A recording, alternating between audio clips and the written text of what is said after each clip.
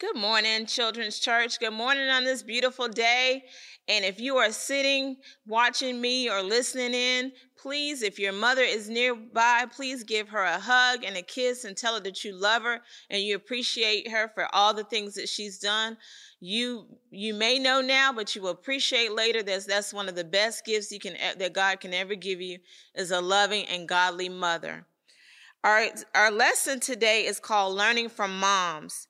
And there are many things that we can do. There are many women in the Bible that we can learn from, or that were godly mothers, and there were mothers who followed God's word and followed God's teaching, and there were some mothers who didn't, and they all made mistakes, and some will remember for them, and others remember for their love of God, their love of their children, and how they helped others. So let's just see right now what we learned from these moms.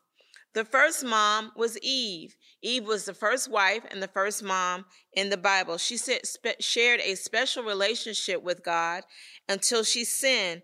So because of that, all of us, all the descendants of this world and this universe, were born with a sinful nature because of Eve. And Eve can be found in the book of Genesis, the first book of the Bible. Another mom was the mom of Samuel, and she was a judge of Israel, and that was Hannah. Hannah was unable to have children for many years, but she called out to God, and God heard her prayer. So Hannah is known that she promised God that she would give Samuel back to him for his whole life, and that's what she did. So she's known for being faithful, and she's known for her prayer. And her story can be found in 1 Samuel, the first chapter of the Bible. Another mom was Naomi. Naomi was the mother-in-law of Ruth, and she had two sons, and they passed away, and they were left her very sad and very bitter to have lost her children. But because of Ruth, Ruth wanted Naomi's God to be her God, so she traveled to Naomi's homeland to live. And there, Naomi helped Ruth find a husband, Boaz, and that story can be found in the book of Ruth about Naomi. Jochebed was the mother of Moses, and she gave birth to Moses. And there was an order in the land, as we talked about in one of our stories before, about there was an order in the land to kill all the Hebrew baby boys. So all boys that were Hebrew, there was a governmental law that said that they all be killed. And because of faith, she didn't want her son to be killed, so she hid him for 3 months, placed him in the river. And Pharaoh's daughter found Moses, as we talked about before. So, and he later became a hero when he led the Israelites out of Egypt for freedom. And that's Jochebed. Elizabeth, the mother of John the Baptist, who prepared the way for Jesus. Angel Gabriel told her husband Zechariah that she would have a baby at a very old age. He didn't believe this at first, but it was true. But Elizabeth was a woman who followed God.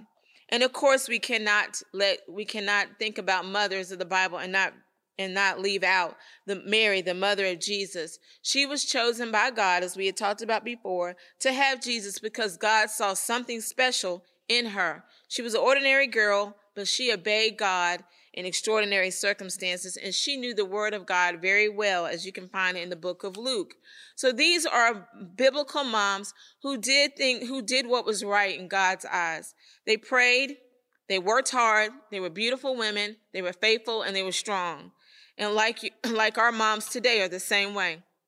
Each of them have had their moments, just like all of our moms are not perfect, but they too follow God. All of us have sinned and done things wrong and made mistakes, and that's how we should remember our mothers. Our mothers are not perfect, but they follow God and do what they should do for you, and they love us as well. We can be forgiven and do what's right, and that's how we want to be known. So the best thing we can do, you can make cards, you can buy flowers, you can buy perfume, you can make a coupon for doing some extra chores around the house. You can be obedient and do what you were told to do the first time, or you can help cook. You can do all kinds of things that you can do to show your mother that you appreciate her in this day. But one of the best things you can do is to be like in the Bible, to honor your mother, to show respect for your mom in the home and outside the home and everywhere you go.